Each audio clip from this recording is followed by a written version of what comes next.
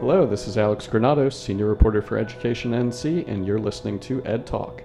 Today we're talking with Shirley Prince. She is the Executive Director of the North Carolina Principals and Assistant Principals Association, also known as NC PAPA. Shirley, thank you for being here today. Thank you for inviting me. So I'm having you talk with us here today so that we can kind of look at the state of principals in North Carolina. There's been a lot of movement in the last few General Assembly sessions in regards to principal preparation, principal pay, and all sorts of things. Perhaps most notably in the most recent long session, they completely redid the principal pay schedule, and that includes raises for many principals. So can you kind of talk a little bit about what we saw this last General Assembly session? Sure.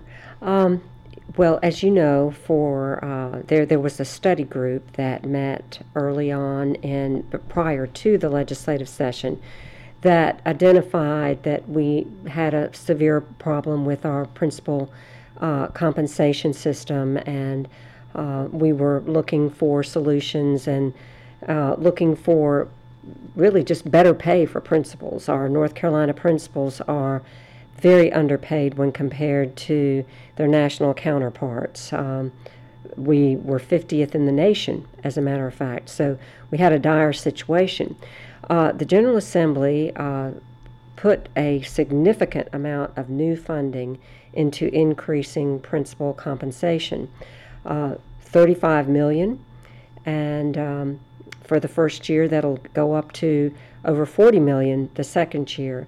And so we're very thankful for that amount of funding going into principal pay. The actual pay plan itself is sort of a mixed bag. It really depends on where you are as a principal in your career, and also what kind of school you lead as to whether or not you will be pleased with this pay plan. The pay plan, we advocated for a tiered system whereby you would have assistant principals being paid a percentage differential above what they would be paid as a teacher, and then principals being paid another differential above what they would get paid as an assistant principal, and also an opportunity to earn performance bonuses. Our preference was taken up for assistant principals. Our assistant principals will get a nice differential from teacher to assistant principal. However, for principals, a totally revamped system was put into place that was disconnected from the AP's, the assistant principal salary, and also the teacher salary. So, as I said, Alex, it's a mixed bag. If you are a principal with many years of experience, you will see little to no increase because the new pay plan for principals eliminates any recognition of experience.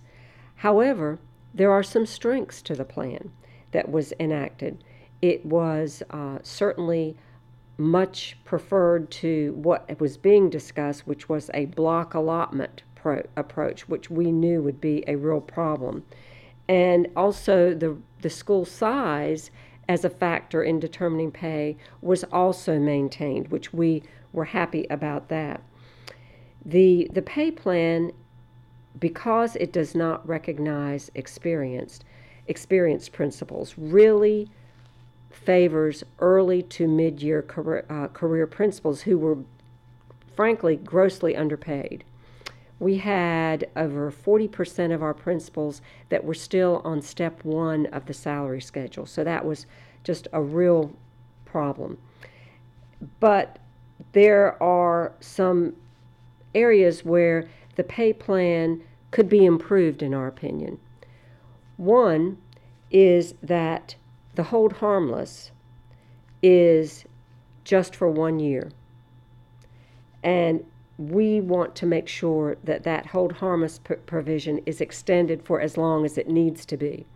Also, the longevity was eliminated for both principals and assistant principals, which created a situation where Principals who have been around a while got used to getting that longevity, and now it has been eliminated.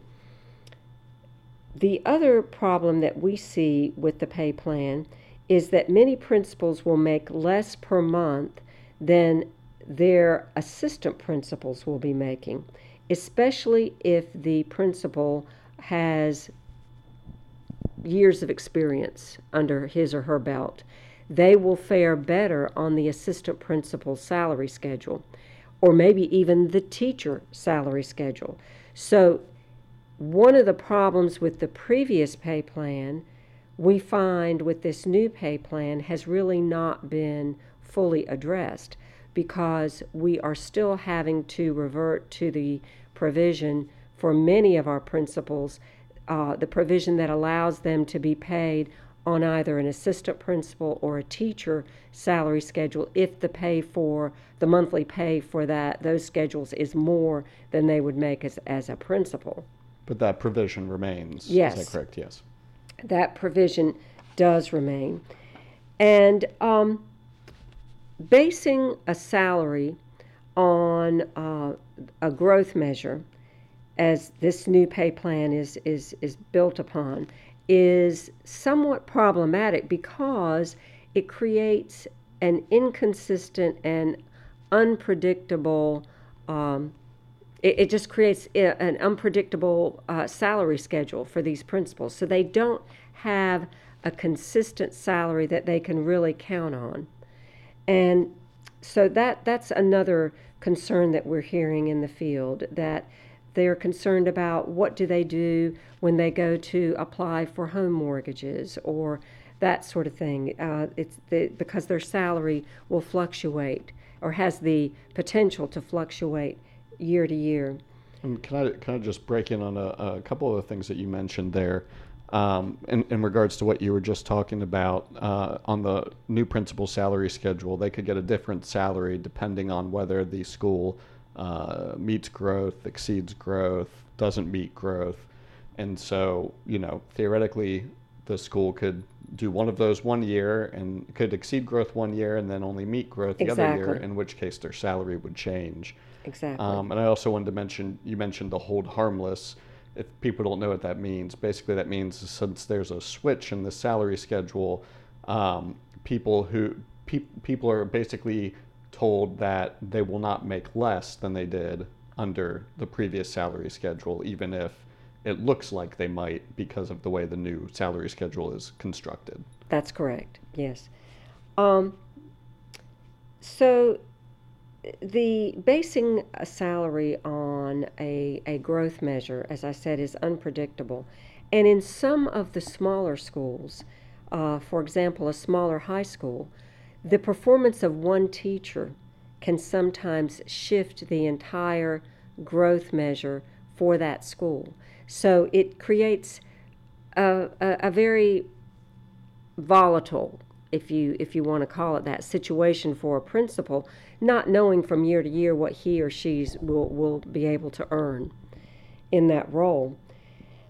A problem also is that, except for a few pilot programs that are going on across the state, the vast majority of teachers, their salaries will not be based on a growth measure. So really, the only person in the school who will benefit salary-wise when the school performance grows is the principal. And that really creates a dynamic there that can at times be somewhat dysfunctional, if you get what I'm saying. Mm-hmm. And so we're very concerned about that aspect of it. And principals may be reluctant to be moved to struggling schools because, as we know, it takes a minimum of 3 years, usually 5 years, to really turn around a struggling school. And if pay is based on the performance of a school, a principal might be very reluctant to go from a school where he or she has had success to a school that is struggling. So we see that as somewhat of a problem, an unintended consequence of this pay plan. On the brighter side, though, as I said, it's a significant amount of new funding being injected into the pay plan, much needed funding. And we are seeing, or predicting rather, that about 75% of our principals will really benefit significantly from this new pay plan. And that is because the growth measure, the statistical formula that is used for the growth measure, will always have about 25% of the schools exceeding growth, about 25% of them not meeting growth, and about 50% in the middle somewhere meeting growth. So you're going to have about, as I said, about 75% of the principals who will see some significant increases using this growth measure. But the other side of the coin of that is that because the formula is really based upon a distribution, you're always going to have winners and losers. You are always going to have around 25% of your schools that will not meet growth. And so that is bothersome to some people when they think about that sort of a concept being built into a pay schedule. Mm-hmm. That is bothersome to many people. So some of the things that we want to work on for the next session is we would like to continue to add funding to the school-based administrator base pay to at least move the average of North Carolina principals to the average of the southeastern United States. That's a goal that we have. And do you have any sense with the current, with the new principal pay schedule, where that puts us in rankings? I really don't yet, Alex, because we need to wait until the growth data comes out and we actually see what the average pay is for all North Carolina principals after that growth measure has been applied. I would predict, though, that it will not move us significantly up that ranking because we were so low in comparison to many of the other southeastern states in the nation. So it's not going to move us that much. Even though we will be moving from an average of about 64,000 to an average of about 71,000, at least that's what the fiscal people calculated, then it still will not move us to the middle of the pack of the southeastern states. So that's something that we need to continue to work on to get additional funding phased into this pay plan to move us further up in the ranking so that our principals will be more competitive with other states, comparable states. We also want to add some recognition of experience as a factor in the principal-based schedule. We believe that experience does matter, but even more so, we believe that some sort of recognition of experience would cut down on the principal churn that exists throughout the nation. Principals just leaving the principalship and going on to different positions, careers, whatever. And so we want to have some recognition of experience in the North Carolina principal base schedule. We also would like to add some statutory language that ensures a connection for the principal salary schedule to the teacher salary schedule in some way. so that as the teacher salary schedule grows and the assistant principal salary schedule grows, we won't find ourselves so much in we won't find ourselves in the predicament that we were in before the new salary schedule, and because there will be a logical proportionate increase in the principal salary schedule as well. The idea being that if the teacher salary schedule continues to grow and the principal salary schedule doesn't, then Exactly. eventually teachers will start to make more than principals. Exactly. And as I said before, we already have quite a few cases that still exist that are in that situation. And we'll have quite a few of our principals choosing to be paid as an assistant principal or teacher rather than as a principal because of the way the new plan for principals is structured.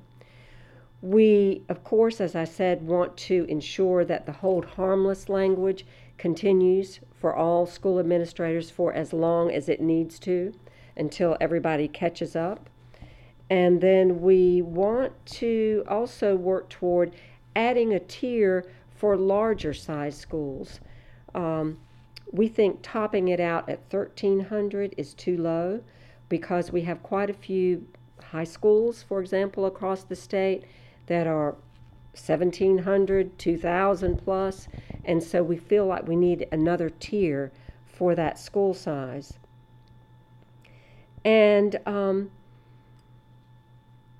we also want to add some recognition in for principals that are in alternative schools or other unique situations, because right now, the way the legislation is written, if you are in an alternative school or a school that does not have enough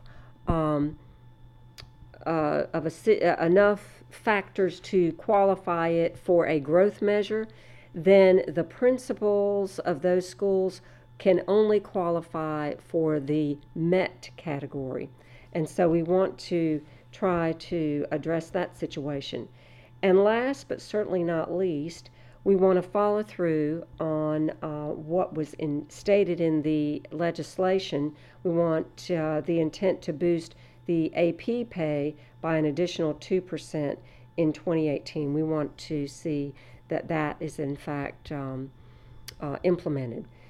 So, we'll be looking at how this pay plan is implemented all through this year and tracking, for example, things like how many of our principals are being forced to be paid on an assistant principal schedule or a teacher schedule, how many of our principals are having to be held harmless, those kinds of things, just so we'll get a picture of how this is actually playing out in the real world. And these are concerns that are starting to kind of get around to the ears of different policymakers. At a recent State Board of Education meeting, state board members were talking about some of these concerns and issues, and they're looking into it. And obviously, you all are working on it behind the scenes. So does it seem like legislators are receptive to some of these concerns? Well, it's early. Some of our legislators that we've had opportunity to interact with, yes, they are, but it's just been a handful so far.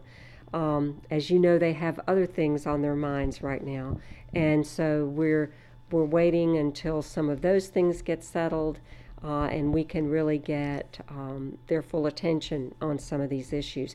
And plus, we need to wait until the entire picture emerges of how this is going to play out once the growth measures are applied and DPI's had a chance to really calculate everyone's salaries and all of that. And you had mentioned in there the importance of, you had mentioned how there's a lot of churn in principals and the importance of doing things in the salary schedule to kind of reduce that. And you're in workshops today talking about the principal pipeline. What can you tell me about the principal pipeline? What's the situation like in North Carolina? Yeah, well, we need roughly about 350 high-quality principal candidates a year. Right now, our superintendents, who are the primary customers of principal preparation programs, they tell us that they are not finding enough high quality applicants for the many positions that they have vacant in their districts. And so we are working very hard to, number one, try to get the quantity up, but more importantly, the quality.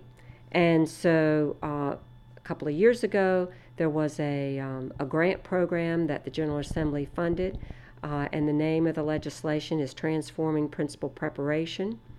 And right now, that program has funded 6 really cutting-edge principal preparation programs. These 6 programs were selected out of applicants that numbered in, we had at one time, we've had probably about 20 applicants, and we were able to fund 6 really high-quality programs, and they are all over the state. And they've just started. They began serving candidates. They chose candidates last fall, selected them, and began serving them January of 2017. And at the end of this school year, they will be graduating approximately 120 candidates that will be licensed as principals. And these 120 principals that will graduate will already have relationships with the districts that have been supporting them through their internship, through their coursework, all of that. And so we feel like the districts that are partnering with these 6 funded programs will be in a good position to really fill some of their vacancies with just high quality individuals. The problem is it's only 120, and we need more. And so we're going to keep working at that, and hopefully one day we'll be able to have these kinds of programs accessible to every district in the state. The idea of this legislation is that over the next 5 years, the grants will be going to promising programs and we will be studying them and identifying what the absolute best practices are for preparing principals, and then making a recommendation to the State Board of Education to transform all of our principal preparation programs across the state so that they are also embodying these best practices. And so over the past couple of years, there seems to be a lot more attention being paid to principals at a policy level. Why do you think policymakers are starting to address principals now? Well, I think we educators have known for some time that it's really all about the principal. We hear that the principal is second only to the teacher, and we all know the importance of teachers. But I contend that a great principal is sometimes needed to attract great teachers to the school. And if you have a school full of great teachers and you send a mediocre principal to the school to lead those great teachers, that school will falter, and in short order those teachers will be mediocre at best as well. And so in my mind, it's all about the principal. And the business community and the legislative community, they are starting to believe that as well. Foundations such as the Wallace Foundation, they played a huge role in bringing this notion of the importance of the principal to the entire business and legislative community. As I said, we educators already knew that. We already knew that the fastest and most effective way to improve a school is through the principal. And so that's why there's so much attention on that role, because it is critical. And you can't find a great school that doesn't have a great principal. So. Well, we will be watching to see how the principal pay schedule works out, and we'll be looking in the upcoming short session to see what else might possibly happen. But until then, thank you so much for talking with us. You're certainly welcome. Thank you. My name's Alex Granados. I'm Senior Reporter for Education NC. We've been talking with Shirley Prince, Executive Director of the North Carolina Principal and Assistant Principals Association, and you've been listening to Ed Talk. Thanks for listening.